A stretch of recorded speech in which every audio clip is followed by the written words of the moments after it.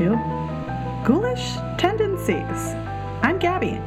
And I'm Kim, and we are two paranormal investigators who delve into the depths of the famous and not so famous cases Of Moida, ghosts, legends, and lore. And a healthy dose of your favorite debunking. Debunking is my favorite. Honestly, it's what keeps me going. It's what motivates me to choose topics. How can we debunk this topic? Because the people need the debunking. The people demand the debunking. Speaking of debunking, we had a really good debunking last couple of episodes, I feel like. This one is a little different. We decided to go down a bit of a new topic path for this one. We haven't covered something like this before. It does have to do with hauntings, so we're bringing it back to the hauntings, which is pretty cool. But specifically today, we're going to talk about dolls. Some people love them. Some people hate them. Some people don't really care, are unfazed. They don't really, a doll's a doll, whatever. But it's easy to remain unfazed by a doll. It's just some kind of like unanimated, usually, replica of a tiny person with the intention to keep a kid company. Companion for play, comfort, or just something to be admired on a shelf. I myself loved dolls growing up. I collected Madame Alexander dolls when I was little, and they are creepy AF now, I will tell you that. I had a ton of them, and they would sit propped up on a shelf. Like staring at you while you slept? Yeah, and they're the kind that have those glossy eyes with the empty stare. And like my ex-husband. Some men, dolls, men, hard to tell. But what makes a doll creepy? Is it those glassy eyes? Or did it move? I feel like that's the creepiest thing, is when you see a doll in a position and then it's in a different position and you're like, how? I think mine is still you said about the dead eyes. It makes me think of some of the early, it was like Polar Express. Mm-hmm. That movie is so messed up to me because the cold, dead eyes of Tom Hanks as the conductor.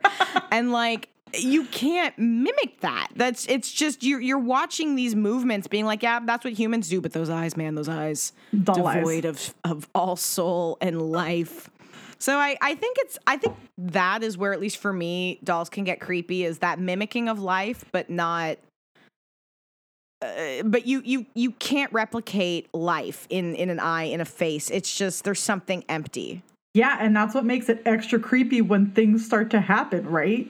Because it's like that thing's not supposed to be living. But then you also have your psyche, the human psyche, right? We talk about this in previous episodes that, your psyche can play tricks with your mind. You can think you saw something. There's something implied when, you see the shadow of a hat on a coat hanger with a coat and you think it's a person. It's like that whole concept of thinking you saw something. But we scully things, you and I, Kim and myself, scully things far often. And sure. we know this life of the psyche very well. But what happens when it's not your mind? What happens when something is actually happening? When a child is talking to their doll, not many people think twice about it, right? It's normal. Kids want to make a friend.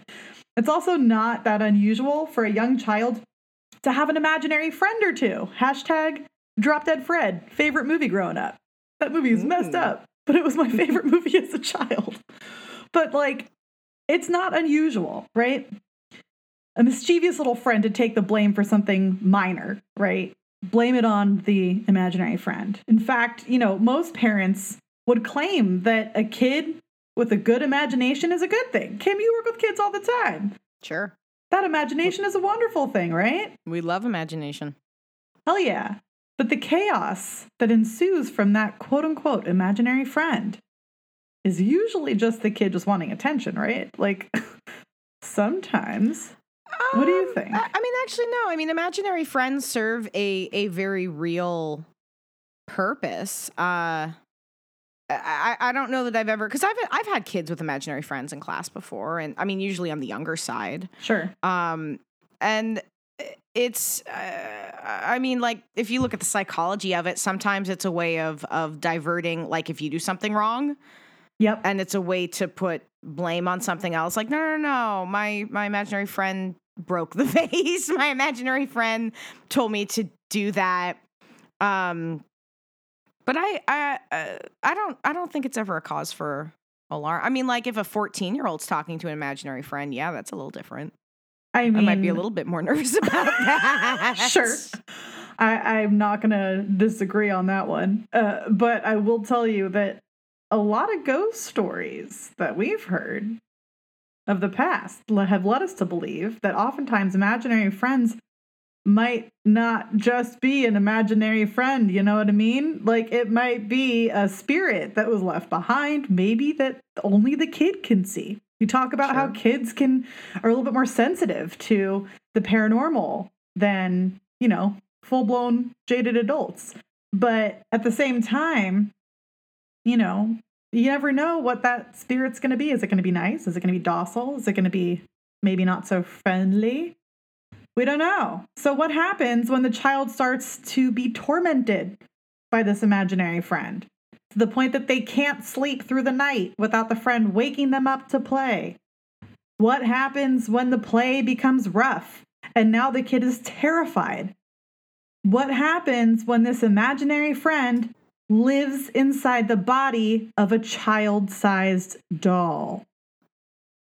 This brings us to a particularly deviant doll with the name of Robert, who was allegedly cursed and brought more than just bad luck to those who encountered him. Lots of legends associated with this one. You know how I feel about legends. I mean, I'll just say it right now. This is where we insert our lovely, lovely disclaimer that this story is, are you ready for it? A legend! And a legend. Hey. But it's based on lore. It's based on the art of storytelling over the decades, which means, hey, you guessed it, the tellings of this story sometimes conflict and are, you know, filled with the usual bias, opinions, and honestly, moments of racial injustice, which we'll talk about in a bit. So I'm going to lay it all out for you. Y'all tell us what you think after you listen to this episode. But the legends claim that Robert the doll moved voodoo figurines around a room and was, quote, aware of what went on around him, that his young owner triggered the doll's supernatural powers by blaming his childhood mishaps on him, just like we talked about earlier. And according to local folklore, the doll has caused car accidents, broken bones, job loss, divorce, and a cornucopia of other misfortunes.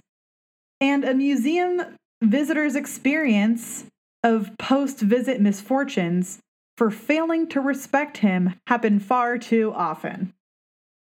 So let us go back. That's a bit of a summary of his situation. But let's go back to the beginning.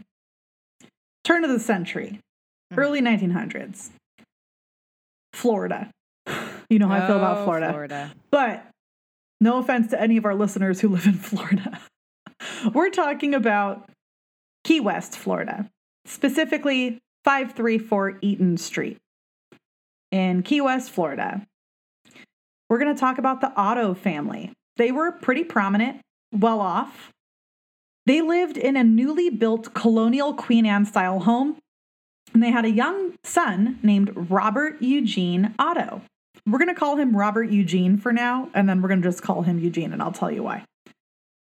Some sources say that the Ottos were not nice people, that they mistreated their servants, and truly their servants were unhappy all the time. To be honest, I could not find any actual, verification of that anywhere. Sure. TBH, I couldn't find a lot of verification on a lot of these things, so this is a very legend and lore-heavy episode. Throwing it out there. All right.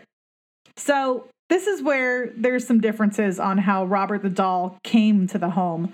of Robert Eugene Otto and became his best friend. So some people, probably not so reliably, say that the doll was given to Robert. Some say at age 4, some say at age 6, somewhere between age 4 and 6, by a Bahamian servant who put a curse on the doll as revenge to the Otto family for poor treatment. I don't know how much I believe that. I think that's just racism written into culture, but that's just me. These stories accuse this specific servant of practicing voodoo and black magic. Some saying that she was actually grieving the loss of her own child when she gave the doll to Robert Eugene. And this story says that the doll was made of a wire frame stuffed with hay, old clothing, and even some of Robert Eugene's hair. That's creepy. I'm not going to lie. Like, you want to put hair inside a doll? Well, it's like Mr. Creepy. It's legitimately Mr. Creepy. Who's Mr. Creepy? Well, so we have a doll at Spooked in Seattle that Ross Allison, my boss, has acquired, and we call him Mr. Creepy. And the story behind Mr. Creepy is that it is a ventriloquist doll. And you look at pictures, we have them on the Spooked in Seattle website, but it was made with the ventriloquist's actual hair. That's so creepy. And like it just the look of it is just very disturbing. He actually vaguely looks like an old professor I have too. Oh my God, really? Yeah. So for me, there's an added layer to it because it reminds me of this professor I had. Actually, my old professor who it reminds me of was not creepy in the least. He was a lovely, lovely man. But Mr. Creepy's the visual, just the visual of it just messes with me. And the fact that it is the actual hair is something that's hard to get past. And I'm not usually someone who finds dolls off-putting, but Mr. Creepy does get to me sometimes when I'm alone at Spooked and like I'd be walking around and everyone's left and you're like, his eyes are following me. Oh my God, those dead eyes. The dead eyes are following you. He's also one of the most haunted dolls that we have at Spooked, so. I mean, yes. This could be a whole episode of all the haunted dolls, which we'll have like a little sprinkle in of haunted dolls here and there. But I guess it's not so uncommon to put hair on a doll. No, it used to be. It used to be something you saw a lot more. Sure. Now, less so. Not so much. I wouldn't be surprised if any doll who had human hair was haunted by the human who originally had that hair, TBH. Sure. Anyway, this is just one of the stories. This is one of those. I don't know how true this legend is on this one. The other one to me sounds more realistic, and it's the fact that Robert was a life-size doll to a 5-year-old, about 3 feet high, 3 feet tall, 40 inches, and was stuffed with wood wool known as Excelsior. This is from a different source. And some say that he was made specifically for his owner to be his exact same size, and that he was made in Germany, actually. That Robert Eugene's grandfather went to Germany in 1904 and brought back Robert the doll as a birthday gift for his grandson. Sure. And the doll was reportedly manufactured by the Steiff company in Germany and was one of a kind, is handmade. I personally think this is much more realistic. Yeah, and totally. The fact that they can give the name of the company, that's, I think, a little bit more on the legit side. It would be interesting to contact the company and see if they're still around, if there's anything they could do to verify or look at, previous previous creations, or if anyone commissioned it. For sure. I mean, truly, I did not do that depth of research, but we can always go back and look into that at some point in time. You know how I like to do my due diligence. I know. I did not do that due diligence. I'm so sorry. But it's mainly because honestly, for this topic, I just wanted to give you guys the context of all the stories, and then we could hash it out at the end. So that's a couple different contexts so far.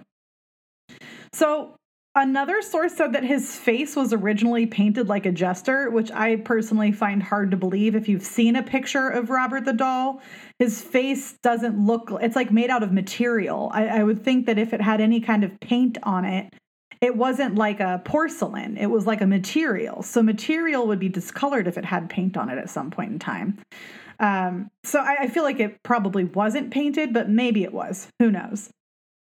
Now, he wore a sailor suit that was likely an actual outfit of Robert Eugene Otto's, because there's a picture that I found that I can post on our Instagram of Robert Eugene Otto at age 4 wearing an almost identical sailor suit to what Robert the doll is wearing. It's kind of cool. So apparently Robert Eugene ended up naming the doll Robert because he saw him as himself, allegedly. Right. Word of the day, allegedly. If you're doing a drinking game while listening to this episode, take a sip every time we say allegedly. All right. So apparently, not allegedly, apparently, this happened after a particularly rough scolding that Robert Eugene got from his mom. And then he told her after the scolding that he wanted to go by his middle name, Gene, because Robert was the name of his doll.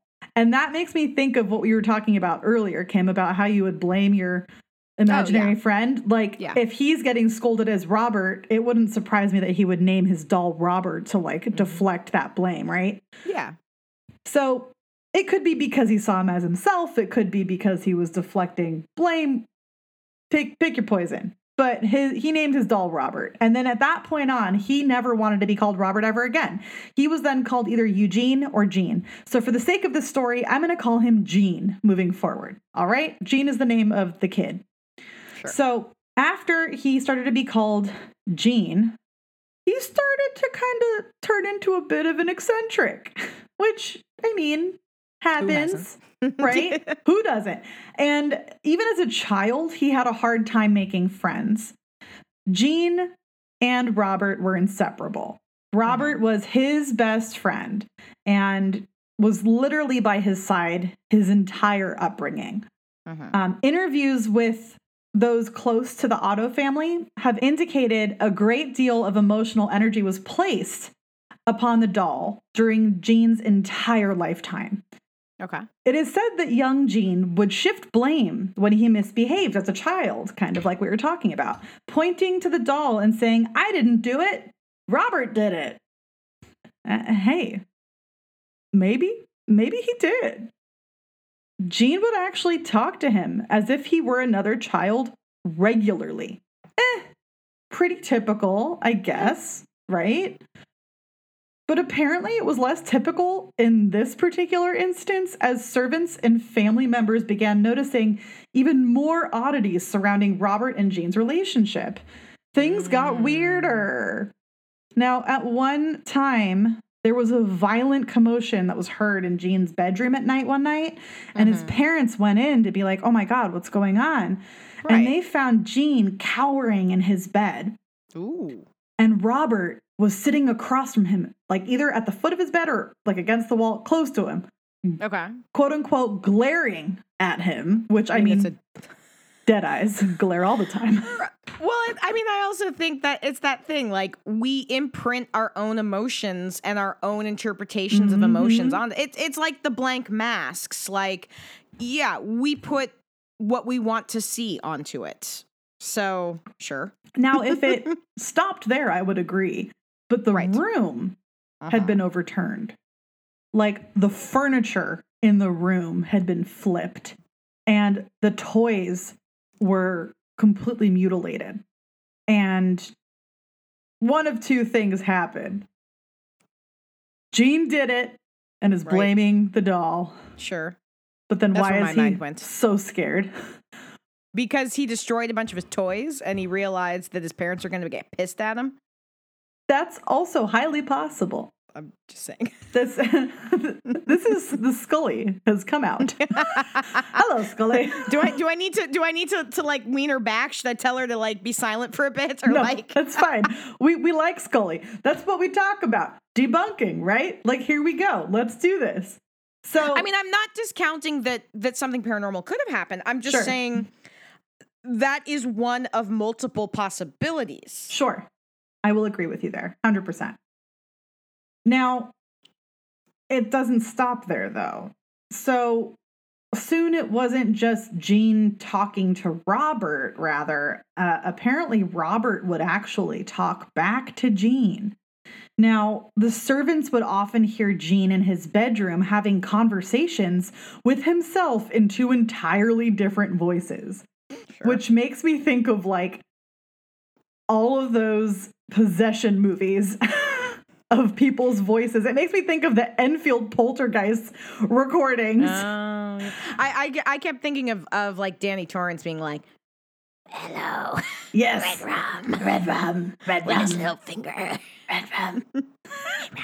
Yes. So basically that, but he was making the doll say it. But he wasn't saying red rum.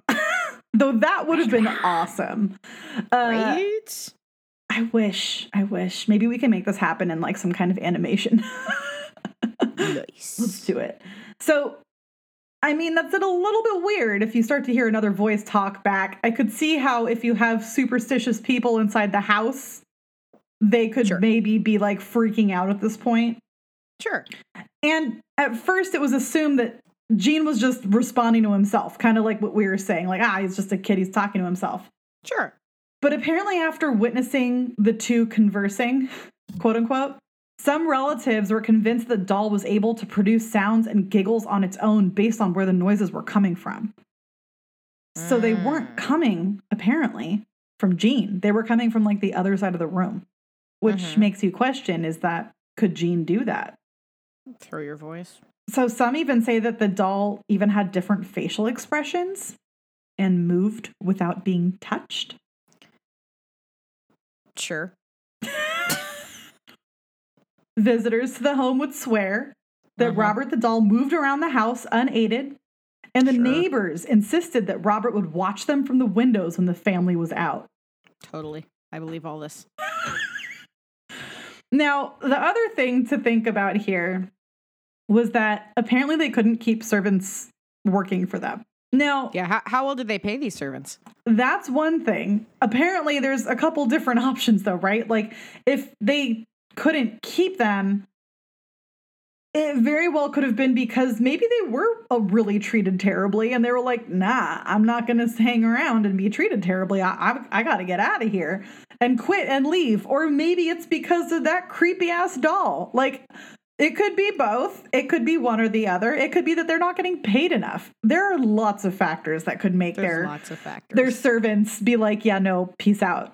But of course, the family blamed the high turn on the doll, right? Because, I mean, generally speaking, accepting responsibility for being horrible doesn't really come easily to most. So, not to be expected. Now, Gene ended up making a play space for him and Robert in the attic, which I'm like, let's choose a creepier spot to go to. Why not? Some say it was because that's just where Gene played with him, and others say it was for a more sinister reason. Some claim that Robert was banished to the attic for freaking the fuck out of the family and the servants, and that the aunt who put him in there died of a stroke the next night. And once again, how old is this aunt? Asking for a friend. A friend. I literally wrote in my notes, I could not verify this anywhere. Ooh, well, there you go. So I can't give you an age because I can't verify it. Because you can't verify. Nope. So I love how I'm predicting what your friend wanted to know before you even asked. It's like I knew what was coming. My friend's a real bitch. Now, despite the banishment, apparently the family heard sounds of footsteps and laughter coming from the attic when no one but Robert the doll was in the attic. Okay, that's weird. To me, I'm like, where is this noise coming from? That's a whole different situation. Like, now you're removing inside the house. Yeah, dude, that's like, I would think that's a haunting first before anything. Sure. So, like, there's nothing in here about... Wait, I want to revisit this for a second. So if you move into a house and you hear strange noises, you immediately think ghost and not rats. Props to you. Well, but that's why I'm Mulder. Sure. I think, no, like, to your point, yes, I always will think it's like a trash panda before anything else. But, if you know that there's no animals up there. Right. No. That's fair. Once again, my friend's a dick. But if you know animals up there. You know Sure. there's no kids. Yeah, Right. I'm gonna be like, all right, I don't know, we're haunted. And I might be like, all right, I'm gonna go talk to whoever's up there and be like, yo, dude, it's cool. We're cool. You good? I'm good. Let's just like not bug each other and we're good. And then just sage it and we'd be good to go. But apparently, again, blame goes straight to Robert. Robert did it. It's Robert. Sure. I just think it's really funny that there's no talk of like a actual haunting or like someone who could have like died in that space or on that premises and could have potentially, I don't know, possessed the doll. But that it's more of a curse than like a haunting, because those are two very different things. It's not the same.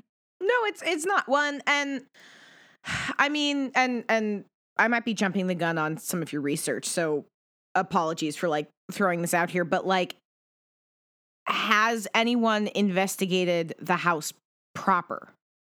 Not to my knowledge. Now, here's the thing though, but we're gonna hold that thought. Okay. Hold that thought, because I have an idea. You have an idea? I have ideas. But let's talk about adulting, shall we? Okay. So that's basically, you know, Gene's childhood. So as he's growing up, Robert's around at all times. But at one point, as he becomes a teenager, he leaves to go study art in New York and in Paris. Sure. He left Robert at home, and he remained locked in the attic of the Otto family home. And Gene, the eccentric, went on to become a pretty prominent artist. And he actually designed the gallery at the Fort East Martello Museum. And he had plans to make his own home a museum, complete with a wax imprint of, quote, the artist's hands as a focal point.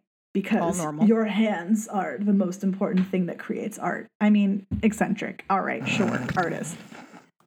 I love how I'm saying that, and like both of us are like artist types. So like I'm shit talking us. Yeah, but there's again, Different there's a kinds. level of pretension that you can pass into. That Absolutely.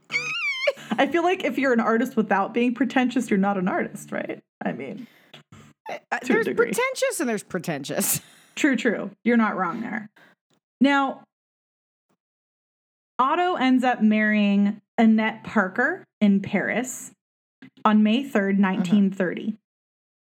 So he's in his early 20s, marries her. The couple returned to the Otto family home in Key West, and little does Annette know who is waiting for her at this house.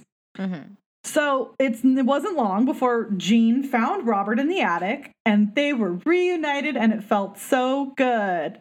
So reunited, and it feels so good. Except for Annette, she didn't like it. That's fair. Now, Annette and I would have that in common. We would all be on the same page, so I'm glad we're there together. Now, adult Gene apparently was constantly accompanied by Robert anywhere he went. At this point, so think about it. You're like in your mid-20s, maybe like upper 20s, almost 30. Or in your 30s, whatever. Like mid-20s to mid-30s. Let's say like that chunk of time. And you're walking around as a man, as you an eccentric artist, with a 3-foot tall doll. Creepy-ass doll. Just walking around everywhere. That's not weird. No, not at all. Not at all. So, yeah, apparently Annette hated the doll. So she disliked him. She didn't want to have anything to do with him. And apparently she was so over Gene's obsession with the doll that she ended up exiling Robert once again to the attic, which apparently was not a decision that Robert liked very much. Because allegedly, take a drink, Robert voiced his distaste to Gene. And Gene told Annette that Robert demanded a room with a view of the street. So it's very demanding of Robert. What's he doing to contribute to the rent? Right? So of course, Gene ends up sacrificing his own studio, which was the turret room, for his spooky weirdo doll friend. Now, apparently he'd spend hours locked away in that room painting and talking to the doll. So it Sounds like a personal problem. I mean, rumors soon spread, as they would in this situation, around the neighborhood. So, of course, kids are going to walk past the house and, like, make up stories and start looking at it and being like, ooh, spooky house, spooky doll, right? Sure. So, these children in the neighborhood start to go past the house on their way to school, and they were so scared they'd try to not look up at the turret room because apparently Robert had been seen staring malevolently back at them. And additionally, I know I mentioned earlier that there were some reports of him kind of moving around the house. Apparently people saw him running from window to window when the family wasn't home, which Like I'm just Chucky. like, truly, I think Robert was the inspiration for Chucky. Like, no joke. I fully feel that. And I have not really, like, looked into that at all, but, like, this sounds like Chucky, does it not? I mean, yeah. Yeah. But this is real life. So now on top of that, people as they talk, said that the doll was filled with evil voodoo relics. So now they're making up like that he's full of stuff, literally. Great. Like tiny animal bones, that he had a crystal heart. I want a crystal heart. I want a heart. You want one that's not cold and dead? Yeah. I wonder if a crystal one would be an improvement or not. It might be a little heavier. But also they said that he was possessed by evil. So, happens. Him and I have that in common. Maybe Kim is just, Robert. Oh, did I forget to tell you that? Damn.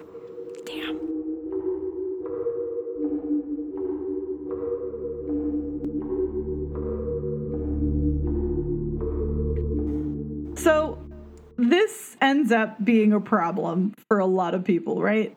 But Gene is unfazed. He had no problem with anything going on. And apparently he kept Robert his literal entire life. And he was still with Annette his entire life. Okay. So she had to put up with it as long as she put up with him. And Gene ends up dying in 1974. Annette Parker died 2 years later. Okay. Now, of course, they, quote unquote, the infamous they, say that Annette died insane because of the cursed doll, that it drove her to insanity and that's why she died, which again, not verified. Whether or not this is true, when Gene died, Annette was sane enough to get the fuck out and leave Robert behind, which she did. She just left him, as one should. And it is said that Gene Otto's will actually stipulated that the house could be leased, but Robert had to stay, and he should be left in peace. Which, what? Why? Let him Robert in peace. Let him Robert in peace. So there's a couple of different sources that say where the house went to next after Gene died. And I think the accurate information is that it was sold to a woman named Myrtle Reuter. Oh, that's the best name ever. But Reuter is spelled Reuter, like neuter.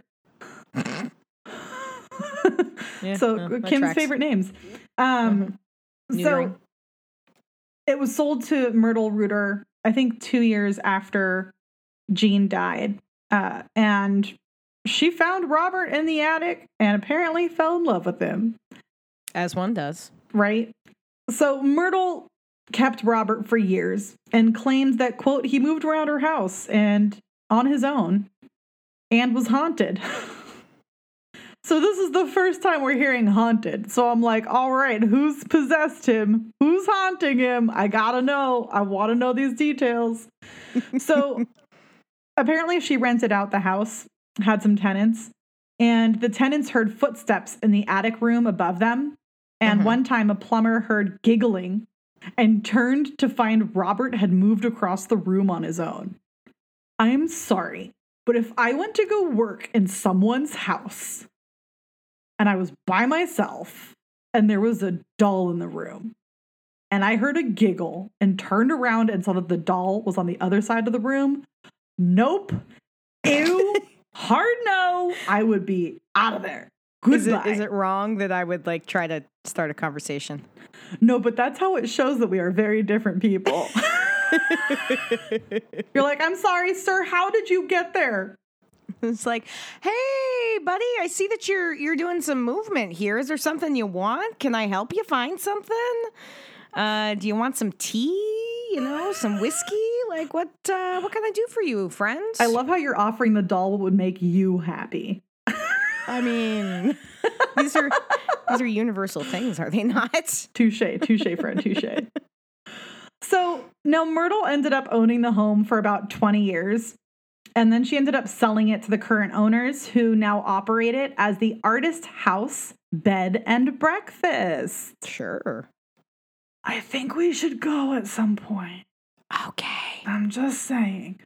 I'm good for it. The reason why I'm just saying is because I haven't seen that anybody's investigated it, and we should do it. But just a full circle to what you were saying earlier. Right. So in 1994, Myrtle ended up donating Robert to the same museum that Gene had actually contributed his works to during his lifetime, the Fort East Martello Museum in Key West, Florida, which is super awesome. And kind of cool that Myrtle kind of respected, you know, Robert and Eugene, and just the fact that she wanted to kind of respect the doll, for lack of a better term. I don't know. Maybe the doll threatened her. Maybe he told her, take me to my person. This is the closest I can get. Who knows? But Myrtle ends up dying a few months after this. But hey, guess who remained active? Who? Robert. Of course. Now, there's also another account. I know I mentioned, I think Myrtle's situation is the most legit. It sounds legit. And to be honest, they have the name of the actual place that was donated to and the history of the house. So I'm pretty positive that she's the owner for the longer period of time. But there was another source that said that there was a family who took over the Otto house and that they had a 10-year-old daughter who loved Robert, apparently. I think potentially they could have rented from Myrtle. That would make sense. Yeah, I feel like that might be the situation, but I don't know context, so that's just a guess. Now, apparently, this 10-year-old girl loved Robert. Was like, oh my God, it's a doll. It's big. I need a new friend. Yeah, but apparently Robert was not so down. And Robert had less than affectionate intentions toward his new owner friend. So she ended up having horrific nightmares and had become convinced that the doll was trying to kill her. Because that was going to be my question. Has there, sure, creepy, moving around, but is there any evidence that Robert is malicious? Well, I mean, even decades after this happened, allegedly, this girl said that she's still convinced that Robert did attack her and tried to kill her. Sure. Now, this is a 10-year-old, though. So, 10-year-olds can elaborate and get excited about topics and maybe exaggerate them a little bit sometimes. What? You know, what? As kids do. So, to answer your question... Biting. I don't know. I don't know. I think that there is a possibility. Sure.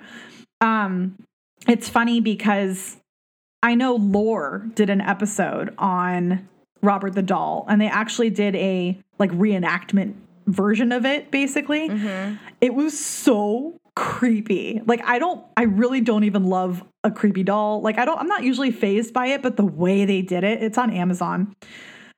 Oh my gosh, it was very creepy. But in that show, I think it shows him trying to kill Annette. I didn't find anything in any of my research that was a thing. I just found that Annette didn't like him and that she tried to burn him and then he showed up in the house again. And I didn't find anything having to do with that at all. Sure. So, maybe. I don't know. Yeah, no, I wonder sometimes with some of these types of stories, like, is it just that people are freaked out by it, or are they actually malicious? Because Robert, I guess the first thing I think of when I think of Robert is something more sinister, malicious and sinister. But other than being kind of creepy, there's not been a whole lot to suggest he's kind of anything more than a slightly creepy doll. Well, but it gets worse. Okay, cool. Hit us with it. So I'm just giving you like the relationships that Robert had with the actual people who owned him up until this point. And by the way, apparently that family with the little girl, it's in this account, it said that they were the ones to donate him to the Fort East Martello Museum. There's no verification to that. I still think it was Myrtle. Sure. Now, shortly after receiving the donation, the museum started to report various anomalies seemingly tied to Robert. Okay. So this is where it starts to shift. Now, there's a guy. He was a reporter for Solaris Hill. Okay. And his name is Malcolm Ross. I'm going to refer to him as Ross, not our friend Ross, but this guy's last name is Ross. He visited Robert at the museum and said, quote, "It was like a metal bar running down my back. At first, when we walked through the door, the look on his face was like a little boy being punished. It was as if he was asking himself, who are these people in my room, and what are they going to do to me?" Sure. Okay, sure. Now, Ross's friends told him Robert's backstory. He didn't know about it. And so he's learning about it now. And he pointed out the children's furniture. There was children's furniture around, right? It was at this point that Malcolm noticed a change in the doll's expression. As if he was following their conversation. So he noticed when he walked in, the doll looked concerned. I don't know how a doll looks concerned, but apparently this doll looked concerned. Sure. And one of the men made a comment about what an old fool Gene Otto was. And Robert all of a sudden looked pissed and angry. And Ross then said, quote, "There was some kind of intelligence there. The doll was listening to us." I'm eye rolling really, really hard right now. Do you see my eyes rolling back in my head? Well, I mean, again, like, we are very good at putting our own feelings and emotions onto inanimate objects. Yes. It's not to discount anyone's personal experiences. However, we see what we want to see. Correct. And, not to discredit this guy thinking he saw that, but sure, maybe he did. But also maybe he thought he saw it because that's what was in his own head and not that's what actually happened. Who knows? We don't know. For him, I think for him, it was very real. Sure. But this is why someone's own feelings on something is not evidence. Evidence. Now, there's museum staff. So the people that work there all the time. I would trust them a little bit more than I would trust a reporter that walked in and saw something once, right? And I think that this is a good example of when we investigate places or, go to a place once, you hope you're going to get some kind of hit somewhere. But like the chances of having evidence are very low. And it's like when we joke about ghost shows and how they always have so much evidence in every single episode, and it's like, cool, so how real is that? It's mostly just for entertainment purposes. It's probably not accurate. I think that's a really good example of this situation too. So let's go from the perspective of the museum staff who's there all the time.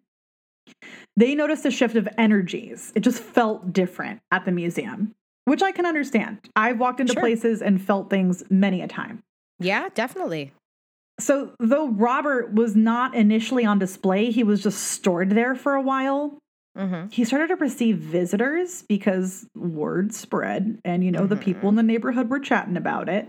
So he ended up being put on exhibit, and cameras and electronic devices that people came in to use to take pictures and take video of him started to not work. They would malfunction or you just would have all these technical difficulties. And all of a sudden, letters began arriving addressed to Robert, offering apologies for disrespectful behavior or asking for forgiveness. Wait, what?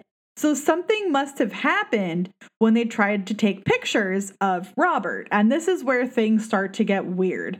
That today, Robert receives thousands of visitors every year.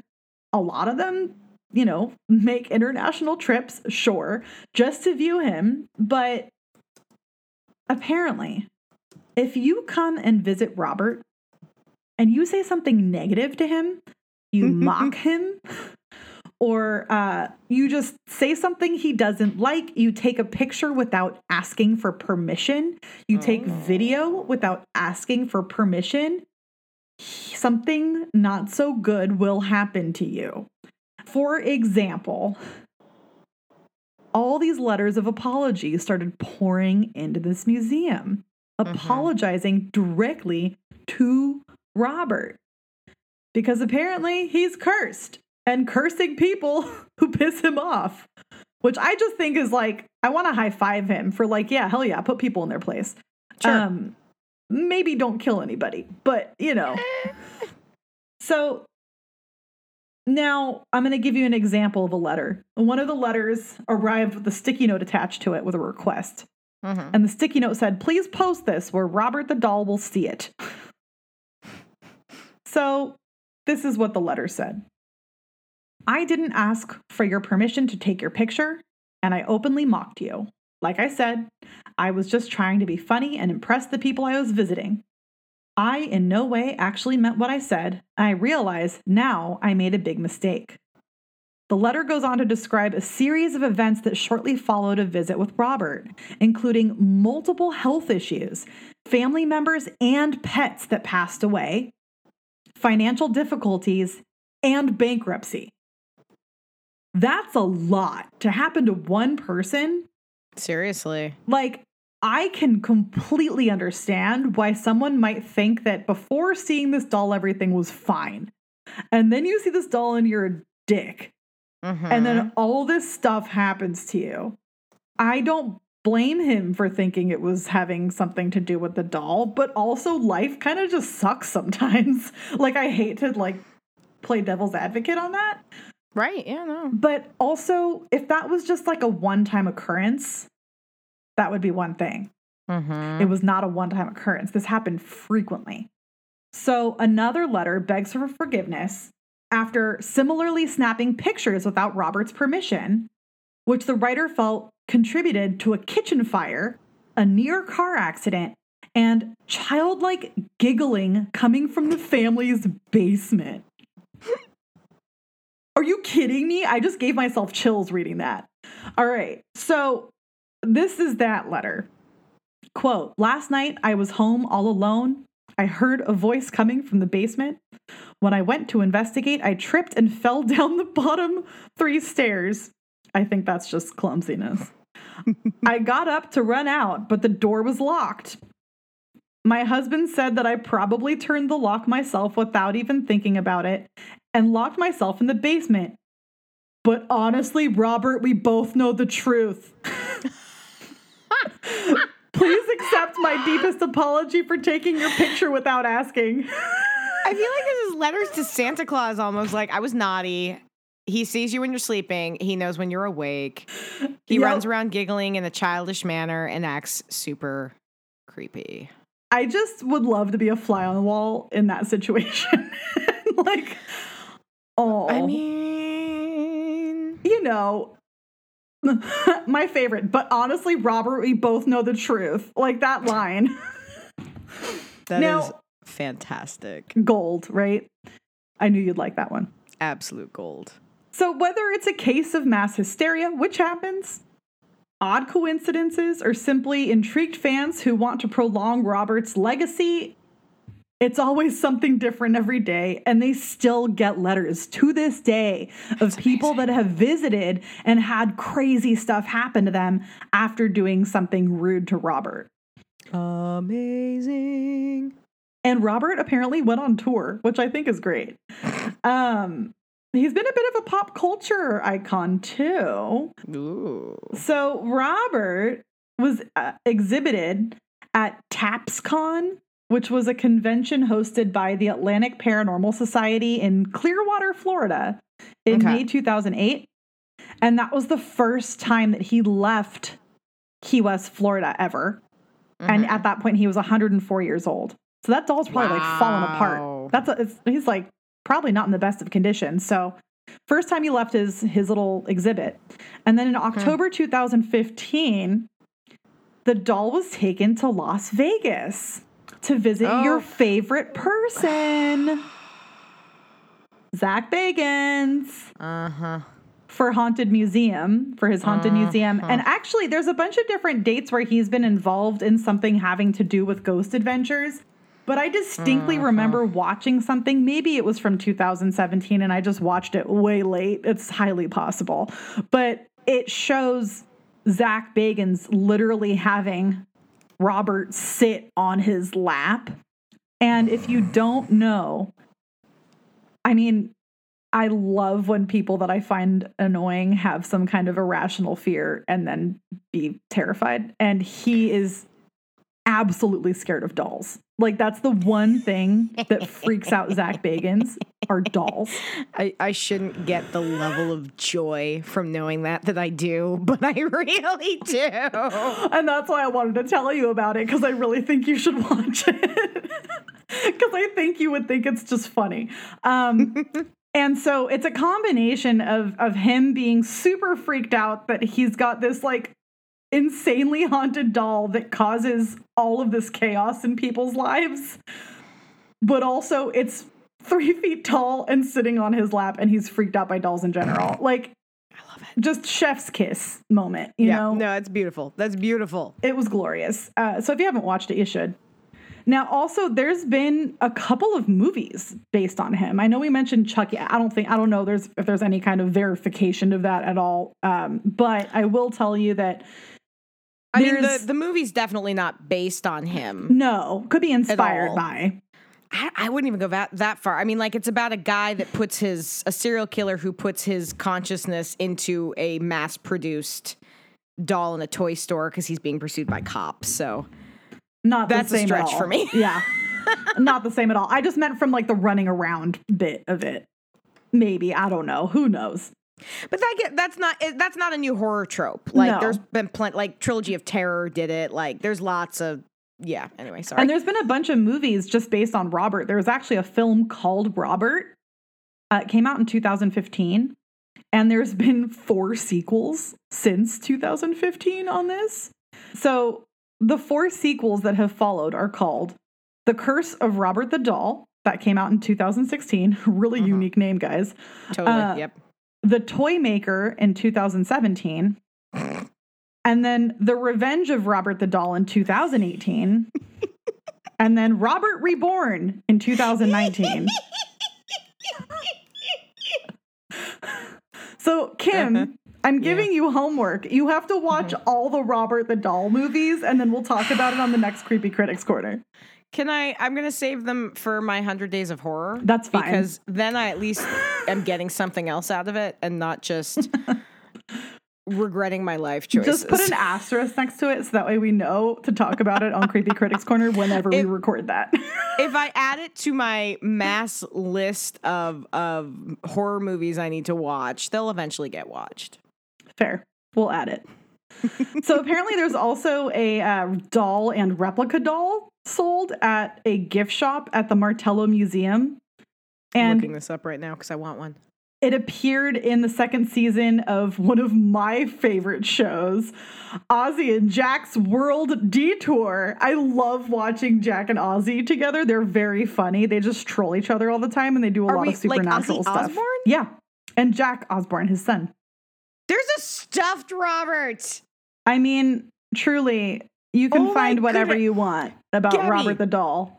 There's a Robert the Doll face mask. Oh, no. Wait, like a COVID face mask? No.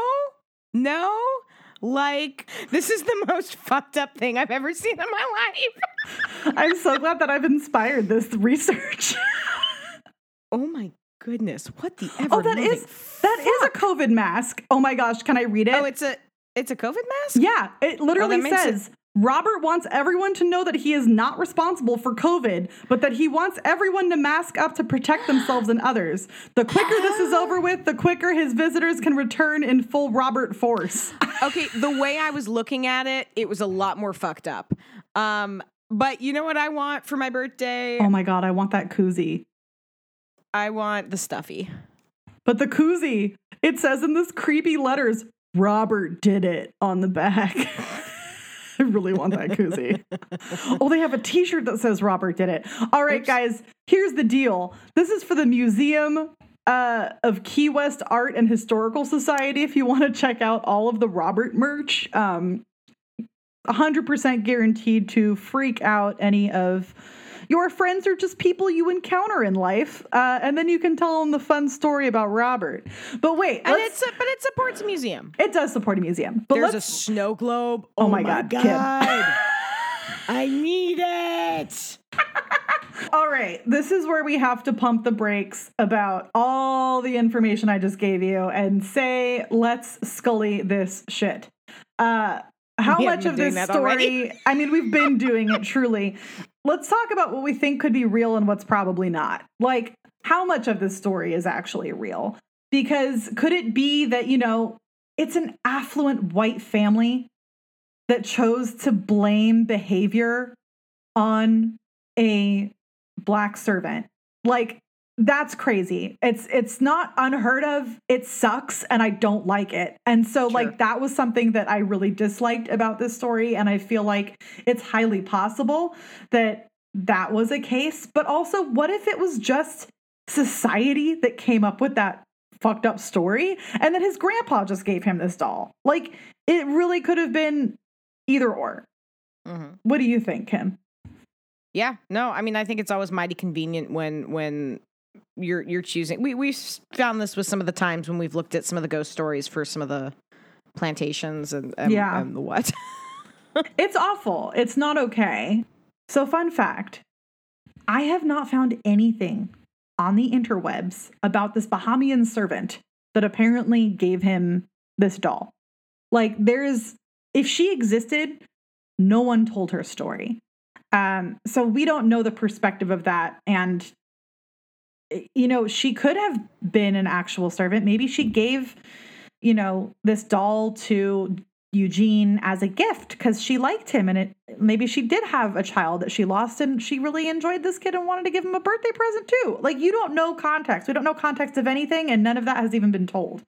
So, I mean, also the naming of the doll being Robert Eugene's dad was named Robert. So there's just a bunch of freaking Roberts hanging out. So he could have named the doll after his dad. Like, that was a whole thing that could have happened too.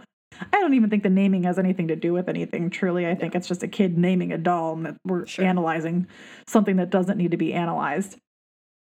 But what I notice that makes me think Winchester Mystery House is how this museum has capitalized on all that merch that we just looked at. Oh, yeah. And on just, you know, advertising Robert the doll as something that they can make money off of.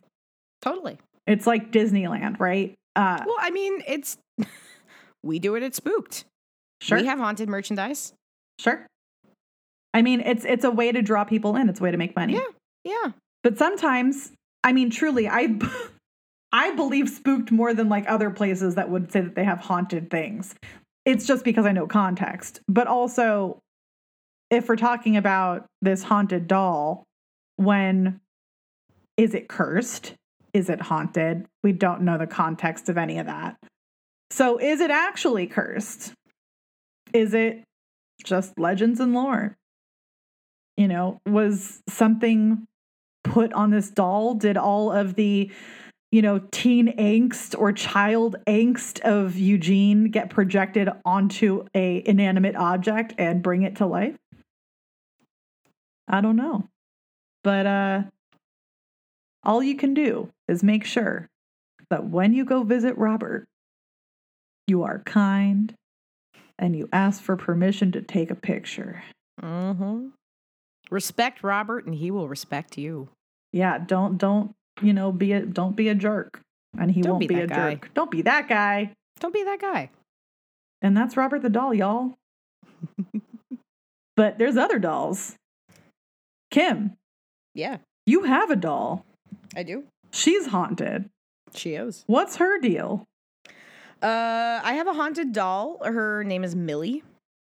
She came to me a couple years ago. A friend of mine from back east, it was when her grandmother died, and she inherited some of her grandmother's stuff, and including this doll, and some weird stuff started to happen, so it was freaking her out enough that she contacted me and asked if I wanted her. And I was like, yeah. Oh, yeah. Of course I do. Well, I mean, I figured too, I was like, well, if she's acting out in a way that I find genuinely unsettling, I'll take her to Spooked. Sure. And add her to we have a whole haunted doll collection there. So, but no, she's pretty chill. Like she does do some stuff. She'll knock things off the shelf. Like I've watched things actually fly off the shelf before. That's so cool. We went through a stretch where she was turning where the TV was turning on at somewhere between 3 and 4 in the morning. I remember consistently. That. Yeah. And it was happening because then the volume was being turned up. So it wasn't just because I have a television in my living room and I have a television in my bedroom. And I was waking up because the sound of it was slowly getting louder. And the first thing I always do when that happens is I look to see where my cat is because, I think, all right, the cat sat on the remote. She turned it on and, hit the volume button. No, the cat was next to me in bed each time. Dang. And so I got up and turned the TV off. And there was it was her first winter here. I have baseboard heating. And I don't use the baseboard heating in my living room because I have a cat condo that kind of kitty corners it and it's a little too close, so it's not safe. Mm-hmm. I have an electric fireplace I use instead. And I never turn it on, ever. I never touch it. It's a knob on the base, and I never touch it. And I was coming home, and the red light was on, which told me it was on. Mm. And it's not something, you don't just bump it and turn it on. And it's not like the cat has opposable thumbs. No. So I had some words with her. I've had to have words with her a handful of times. We're just like, this is not safe. This is unsafe to have this happening. And so if this continues, I'm going to have to take you to Spooked because I don't want you to burn my apartment down. Right. And it usually stops after that. I think sometimes she gets bored. I try to leave paper and pencils or markers by her because I think she likes that. And I talk to her. I mean, that's what you say, like adults talking to dolls. Like I talk to her. Same way I talk to the cat, And then, yeah, she's pretty chill for the most part. I was going to say you talk to her just like you talk to the cat. So it's like you just have 2 cats.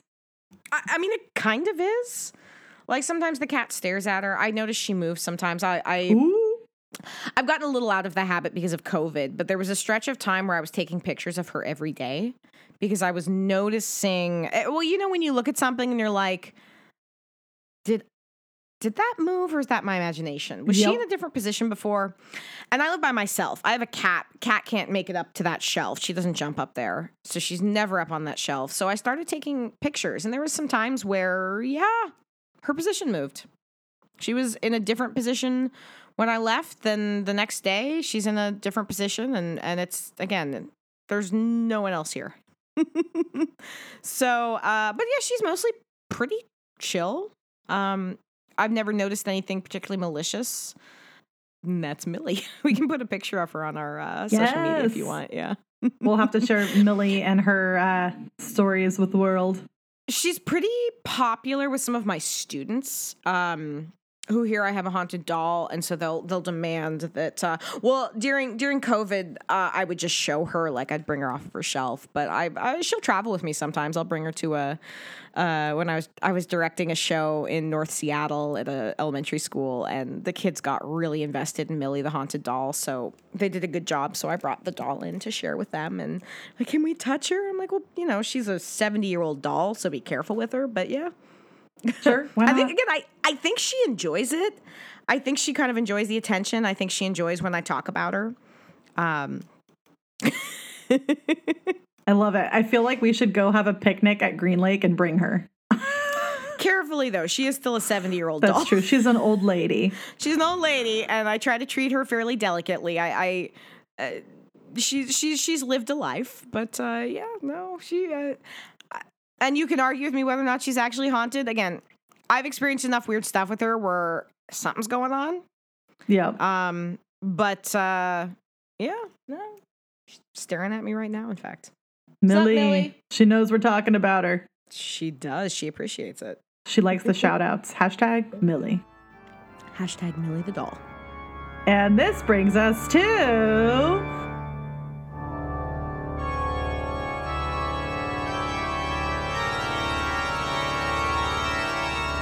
Creepy Critics Corner! Creepy Critics Corner! Kim, what you watching? I've been watching a couple of new shows. So the first one I've been watching is HBO's Mayor of Easttown. Ooh, is it good? It's really good. There's only been 2 episodes. There'll be 3 episodes by the time this episode airs. New episodes on Sunday. Great cast. I mean, you've got Kate Winslet. You've got Guy Pearce. Oh, I love Kate Winslet. Even Evan Peters. He's I love very him. solid. But it's slow burn. I love a good slow burn. You're following this kind of small town detective who's investigating a murder, and there's in the background a disappearance of another teenage girl a year prior, and so you're just kind of trying to figure out both what's going on with her and what happens. And so far, I'm really enjoying. I mean, Kate Winslet can kind of do no wrong in my eyes when it comes to acting. I think she's just utterly fabulous. She also nailing that like Pennsylvanian accent is real hard, and she does it. It is. I think she's probably the most convincing I've ever heard. Nice. That sounds really good. Yeah, I really recommend it. I've also started watching a show. I make no secret, I am an unapologetic fan of the network Freeform. Oh, yeah. Yeah, I love Freeform shows. I've watched a lot of shows on Freeform and really enjoyed them. They have a show that just started. It's 3 episodes in. It's called Cruel Summer. And it's really, really intriguing because the very first episode, you're looking at basically 3 days over the course of 3 years. So it's 1993, 1994, and 1995. Huh. And you're looking at this day each year, and it switches back and forth, and you're able to kind of tell hairstyles change and even the color tone changes. Cool. But each episode takes place from a different person's perspective. Ooh, I love that. Over a couple days over these 3 years. And it's really, really interesting. And there's a mystery to it, but just when you think you sort of know what the mystery is, it hits you with, oh, nope, that's actually what's going on. Oh, thought I knew what was happening. Nope, never mind. Dang. So, yeah, I'm really digging it so far. And again, the 3rd episode just aired. But check it out. It's really intriguing and a very fun format. And I appreciate anyone who kind of plays around with format and succeeds. So I agree. That's what got me intrigued when you were telling me about it. I love when people do that. That sounds awesome. So that's some of what I've been watching. And then the Last Drive-In with Joe Bob Briggs is in season 3. So they've been playing some fun and messed up movies, and you know how I love that. So right up your alley. Right up my alley. Get Shudder. Check out The Last Drive-In with Joe Bob Briggs. Nice. And what have you been watching, Gabby? I have not been watching a lot of anything. Truly, I've been very busy. But I got really excited when Crimson Peak was on Netflix. So they just recently put it on Netflix. So now I don't have to pay for it anymore. Yay. I love Crimson Peak. That's one of my all-time favorite movies. It's a good movie. I I'm feel a big like Guillermo del Toro fan. yeah, I love Guillermo del Toro. I think I more love it for the aesthetic and the it's very visually pleasing to me. And just a true great Victorian Gothic romance. But you know how Netflix suggests stuff to you after you watch something? Yes. They made a terrible suggestion for me, but I watched it. I watched Horns. Daniel Radcliffe. Yep, yeah. Daniel Radcliffe. There's a handful of people in that. Yeah, isn't Heather Graham in it? Yeah, Heather Graham is in it, and she plays like the stereotypical waitress who's hot. Like, I watched it back when it first came out, so yeah, honestly, I was very disappointed by it. I also knew nothing going into it. I was gonna say it's very Joe Hill. Yeah, and I'm not familiar with any of his stuff at all. I just watched it because it was recommended to me, and I was like, why not? But yeah, wow, all right. Love when I get to see someone's head blown off, but not my personal favorite. So, although, I mean, creatively, it's interesting for sure. Yeah, and again, bear with me. I watched it probably back in 2014 or 2015, but I really enjoyed it. But I also am familiar with the novel it's based on, and I knew a bit about it going into it, and knew kind of what to expect. Yeah, no, I had no idea what I was walking into. It's interesting. It's something different. If Definitely. You're looking for something different, it's comedy horror. It's not going to be everyone's cup of tea. It's not one I universally recommend, but I think genre fans of a certain type will enjoy it. Yeah. But yeah, it is not for everybody. No, and I didn't even realize it until I started watching it that it takes place in the Pacific Northwest, or it's supposed to take place in the Pacific Northwest. It's supposed they mentioned Tacoma and Seattle, but it's actually filmed. I looked it up in Vancouver in BC. Yeah, that's pretty typical. And I just thought it was really funny because seeing Daniel Radcliffe play a Seattleite is funny to me. But with horns, yes. Other than that, I've been watching Arrested Development as my show of comedy choice recently, just to, turn the brain off and watch something funny. Sure. But yeah, no, I haven't. I bought a bunch of books with you. That's true. We did buy a lot. So we have a lot of books to read on our lineup of topics and fun horror stuff and true crime. So stay tuned for that in the future. But yeah, that's what I've been watching. Nice. So thank you so much for listening, everyone. I hope you enjoyed this episode. If you like our podcast, head on over to Apple Podcasts. Give us a little review. Give us some love. Give us some love. And don't forget to subscribe on whatever platform you listen to us to, so you know when we have a new episode coming out. And just a review and, a rating is helpful. So anytime you can do that, it's free, takes a couple minutes even, makes our days. We also have Patreon. If you're feeling a little bit generous financially and you would love to give us a couple dollars, maybe buy us a coffee, something of that nature, head on over to Patreon/Ghoulish Tendencies Podcast. And we've got some extra goodies on there for anyone who supports us there. We also have our Facebook page. It is Ghoulish Tendencies Podcast. We have our Instagram. It is Ghoulish Tendencies Podcast. We have our Twitter. It is Ghoulish Podcast. We also have our website, ghoulishtendencies.com. Just go there. All our social medias are there. And all of our show notes, references, if you ever want to do a deep dive into what we did a deep dive on, that's where you can find that information. So again, thanks for listening.